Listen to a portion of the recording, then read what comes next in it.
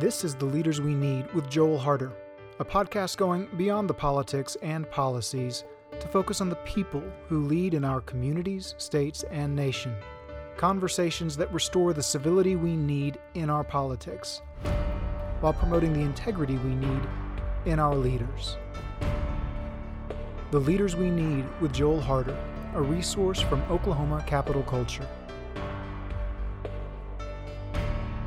Welcome back to the Leaders We Need podcast. I am your host, Joel Harder.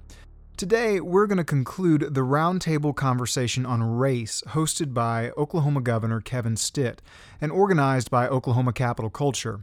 Organizing, convening, and facilitating these kinds of conversations is a significant part of what we do through Oklahoma Capital Culture. And one of the goals of the Leaders We Need podcast is to bring these conversations to you. You can join us, partner with Oklahoma Capital Culture in making more of these conversations happen and elevate the level of political discourse in our culture. Just subscribe to the Leaders We Need podcast, leave a comment, and share this episode and others. Together, we can break through cycles of incivility and create a culture of integrity and servant leadership among policymakers. Well, the final part of this roundtable conversation focuses again on economic development of Black business, entrepreneurship, and enterprise, as well as the challenges and opportunities faced by underserved communities where there's been significant disinvestment. You're going to hear from the panel about opportunities that currently exist but could be better utilized, as well as new programs or initiatives that could help make a difference and create needed change moving forward. The panel discussion is part of a series of conversations on race hosted by Governor Stitt and organized by Oklahoma Capital Culture. On the panel with the governor is Oklahoma State Senator Kevin Matthews, Rose Washington, the CEO of Tulsa Economic Development Corporation, Charity Marcus, the founder and CEO of Avenue Consulting and Avenue PR, Maurianna Adams, the executive director of Progress OKC, and Wes Mitchell, who founded Digital Convergence Consulting after 35 years in corporate America at a large tech company. And again, both Charity Marcus and Wes Mitchell now serve on the Governor's Minority Business Council. Well, thank you again for joining us for the Leaders We Need. Let's go ahead and get into the conclusion of a roundtable conversation on race hosted by Oklahoma Governor Kevin Stitt. When Leaders Matter, How Civility, Integrity, and the Leaders We Need Are Possible by Dr. Joel W. Harder. Foreword written by Oklahoma Governor Kevin Stitt. In When Leaders Matter, Chaplain Joel Harder presents a three-step approach to engage leaders and restore the civility we need in our politics while promoting the integrity we need in our leaders. When that happens, leaders will be able to work and inspire our communities, states, and nation to address the real problems we are facing and navigate a way forward that will benefit all of us. When Leaders Matter, How Civility, Integrity, and the Leaders We Need Are Possible. Available now on Amazon.com, Barnes & Noble, and BarnesandNoble.com. This question is for you, Senator. What isn't happening or available right now that could make a positive impact? What initiatives or programs would you like to see developed in the state of Oklahoma? Well, thank you for that question, Governor. The 100 Black Men Mentoring Program that I'm part of, their national mission is what they see is what they'll be. So we try to be good examples, but we've been having conversations with the chamber and executive teams about expanding my Entrepreneur Shadow Program to major corporations that will expose these young African-American children that are responsible. Some of them have even gone to OSU and OU and other schools across the state, as well as Langston and our public universities, starting with TCC and Tulsa Chiefs. We want, or I believe that the opportunity, if we had the willingness to have our corporations mentor and have internships with these young people to expose them at that level. Most people, as was just said a moment ago, their world is what they've been exposed to. We need exposure through paid internships and those types of opportunities. Well, there's an initiative this year called JAG that I'm starting in some underserved communities, high schools, that actually encourages and they take young people and introduce them to corporations on mentorships, and let them go work in the workplace to get that exposure. So I think you've hit on something there. So I've encouraged our higher ed, our common ed, our career techs to work with industry to provide that exposure. I think that's really, really critical. So we need to get to the chamber and get that across the finish line with our schools. What I want to make sure of, Governor, just like the junior achievement and these models, we do have some good programs. We just don't see black kids in them. So, Governor, may I? Yes, add please. Something. I've talked about or mentioned procurement as an opportunity for us to give African American business owners access to really business opportunities. And I think that's important in government as well as in large corporations. November 6th of 2012, State Question 759 passed. And I don't know if you were paying attention back then as you were growing your business, but basically State Question 759 made affirmative action illegal in Oklahoma. And while maybe some of the intention was to eliminate preferences in granting scholarships in higher ed, what happened is it put a nail in the coffin of probably thousands of black businesses in Oklahoma who relied on government for business. And so if you look at the GDP of Oklahoma, I don't know what it is now, but in 2016, I think my notes say about 186 billion maybe. 30 billion of that was in government spending. And so that's roughly 16%. Well, that's 16% of revenue produced in this state that African Americans did not get a piece of because historically they had access through these set-asides for government spending at the city level, the county level, as well as the state level. Well, that opportunity is over.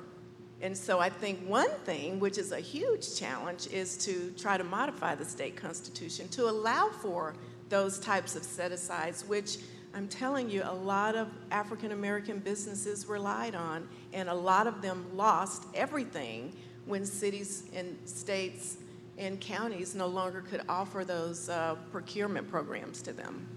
Governor, you know we have the 8-year program on transportation across the state. And I'm on Transportation Committee, which is a very important part of making us a top 10 state.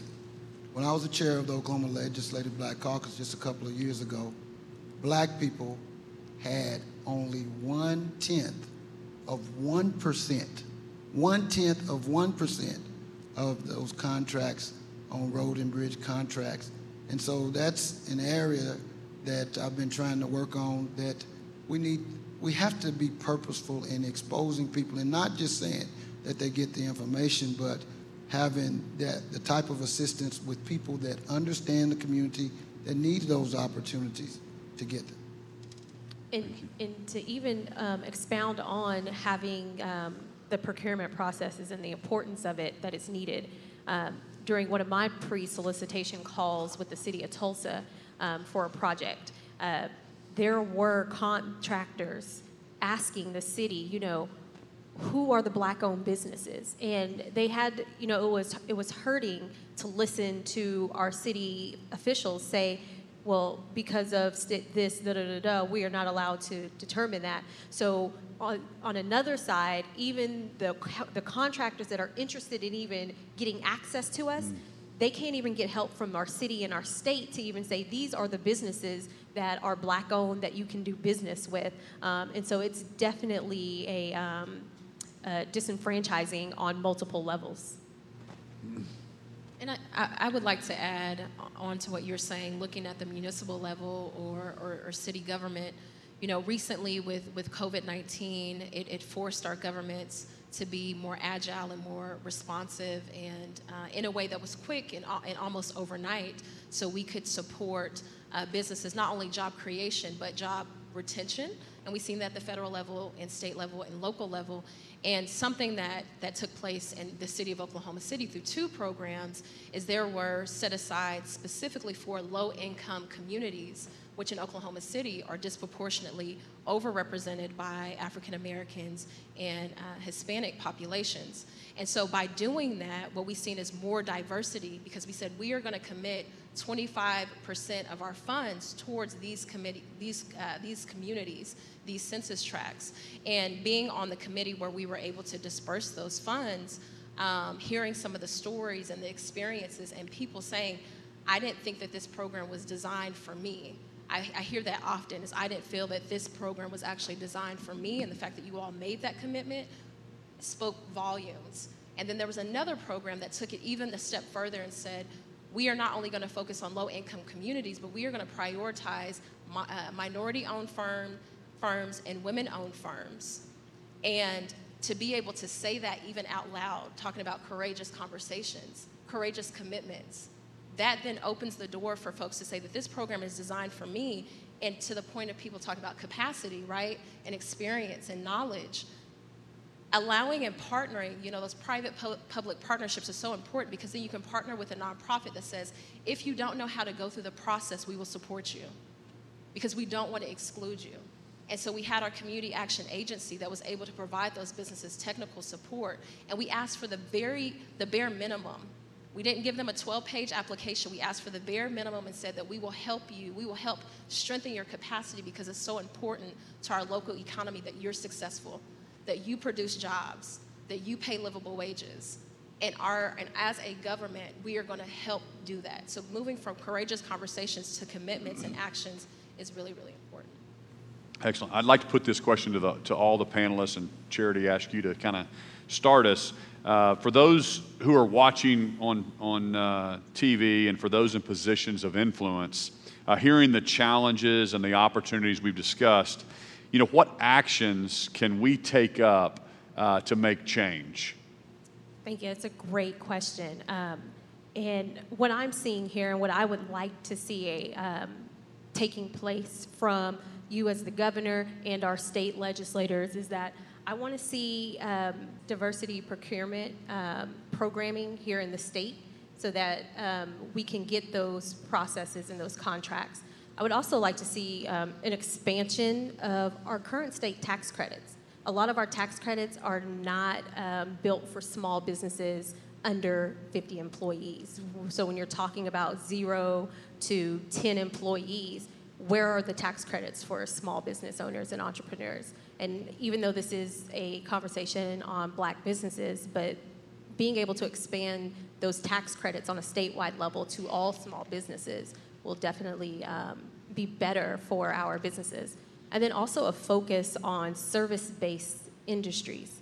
A lot of Black-owned businesses, they are service-based businesses. So they don't have access to a lot of opportunities, because they are service-based. A lot of times companies are looking for products in different types of tangible items, but we need more focus on our service-based businesses. First, I'm impressed that you have your Minority Business Council. I don't know that that's happened before you became governor. I appreciate that. Having this conversation is a bold move. And what I would say to those that are listening, that have corporations and resources and are the influencers in our state and our cities, choose a millennial Black person. Ask people in your company or people in your community, who are the young African-American people that need the opportunity to be on a key board that makes these decisions, to be in a room and to be on these boards that make a difference, so that they are exposed to. Because what happens is that people choose and work with people they're familiar with. And I'm familiar with many of these people by the boards and commissions I've been on. And so when you make appointments on boards and commissions. Think of diversity. Think of who's not in the room, and how can we pick these up-and-coming people that are preparing themselves and give them that opportunity and be intentional about it. Because many times these things don't happen on purpose. It's just the fact that we don't consciously think of it and the unintended consequences. I think you hit on something there. I mean, asking these companies, I think a practical thing they can do is inviting some of these, partnering with high schools, bringing some of these kids in for after-school programs all across Oklahoma. I think you do bring another perspective. And in my teams that I've led over the years, I tell them if we're all thinking the same, nobody's thinking. So I love dialogue and debate and tell me where I'm wrong and where I can learn. And so I think with building groups of different thought process, that's where you squeeze out the best ideas. And so I would challenge the companies that are listening to really open up to some high school and some college kids and bring those kids in for summer jobs and maybe even after school. I think Senator said it perfectly. We have to make some purposeful decisions, and we think about the impact, the social capital, as well as the financial capital, which are the things that are missing. Have to make some really tough choices. As Charlie talked about, we're working on 759. How do we get people exposure to monies that are being spent for gain, for purposeful gain, not for gifts? And how do we train our kids to grow into those opportunities? So it's a couple of purposeful things, and talk the talk. A black business is not just a black business. Seeing you walk in one and buying a hat would be a great thing.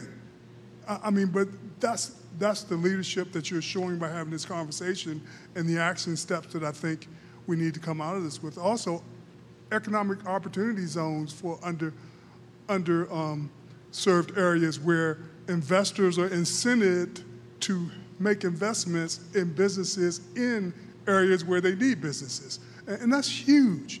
And that covers the mentorship part. I invested my money as a venture capitalist in Charity's business in an underserved area. I'm going to be right there with her, making her succeed because I get a financial gain out of it. Excellent.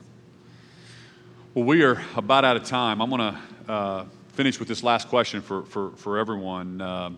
First off, thank you all for sharing your time with us today, your perspective and your wisdom. What other questions do we need to start asking as we keep working toward making change and progress? I would say, what we're doing in Oklahoma City is we really don't have at this point a baseline for how we're doing so far as data of how we're doing to lead to some of these actions, right? And so we need to be able to evaluate and create metrics as a city or state that says that this is a part. When we talk about progress indicators, this metric measures our success, and we need to see where we are so we can figure out where to go. And so being able to institutionalize that we need to see where our dollars are on an annual basis, how they're being deployed into who. We need to see, so far as the educational opportunities that you said, who's participating in that, how effective is the program, how successful are they creating those pipelines. So the research and data piece is so important, so we can figure out what we're doing really well and then where there's opportunities for growth as well. Excellent. I think, again, going back to the purposeful word, that make some decisions that show progress and that show hope, and that people say this is not the same conversation we had and with the same results. I think those metrics, the key production indicators or KPIs, to talk about the progress we're making is a great idea. Then you have something to show. Here's where we are, here's where we need to go. I just think investment, time and money in the areas that need it. And I think our ecosystem is broken, and I had this conversation with Secretary Sean. I said, our ecosystem is broken. The problems in the underserved areas are very similar to the problems in the rural areas. We don't have food in the underserved areas, and we have farms that are going out of business in the rural areas. That distribution channel is broken. So we need to act like we have an ecosystem and come up with some positive outcomes. Governor, when I worked on the fire department, we have had and still have, we just hired a new fire chief this past week. I was fortunate enough to be on that interview panel, and when our administration looked at the fact that at that time, under that administration, we had no women on the fire department, we had no Hispanics, we had nobody that was bilingual, and the African Americans that were forced to be on the fire department with a consent decree were all retiring. Our administration gave me the opportunity to be over that because I not only understood what the administration wanted, but I also understood the community. And so you as a governor, those mayors, those CEOs that can reach out into the community with somebody that has the capacity and relationships to understand the problem and the people and make them responsible and empower them to come up with those measurable results, I think it would make a ton of difference, and it would be better for you, any leaders, and it would be better for our cities and our states. Excellent. So, Governor, I think being intentional, being aware, and measuring outcome are all really important. And when I talked about minority procurement and African American procurement and set-asides, my intention was not to say to set it here and allow us access, because competition is important, and of course budgets are limited, and we understand that the lowest bidder gets the job, the lowest qualified bidder.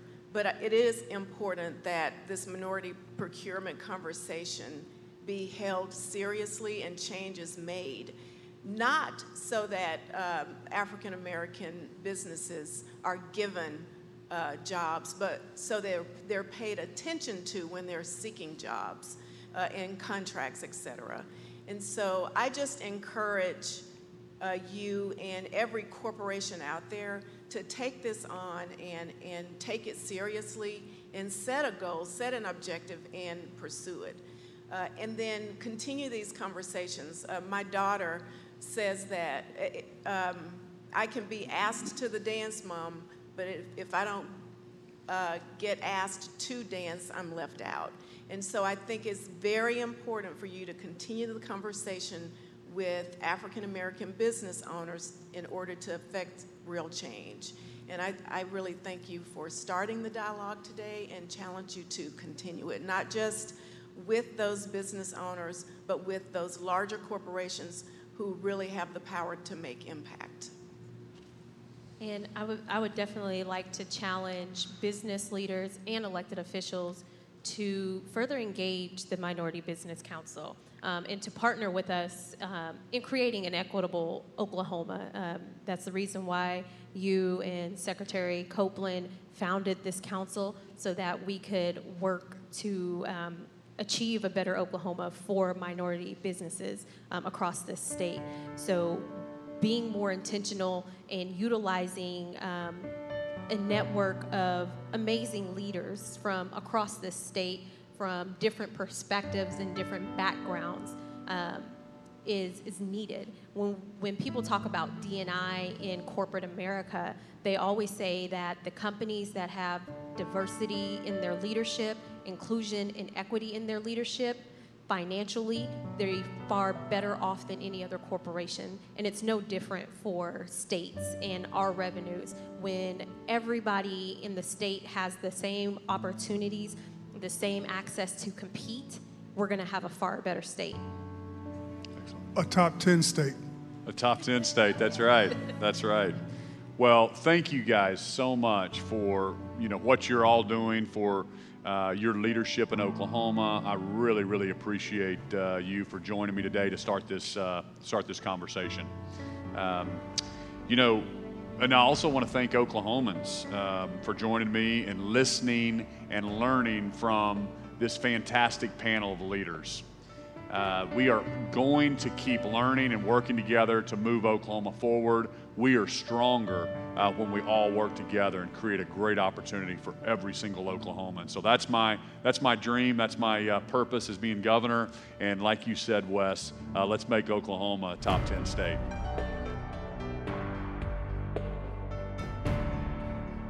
Thank you for listening to The Leaders We Need with Joel Harder, a podcast from Oklahoma Capital Culture. Oklahoma Capital Culture is a nonprofit organization shaping a culture of civility, integrity, and servant leadership among policymakers through non-political and non-partisan engagement. Learn more about Oklahoma Capital Culture and how you can help shape the leadership culture at www.capitalculture.com.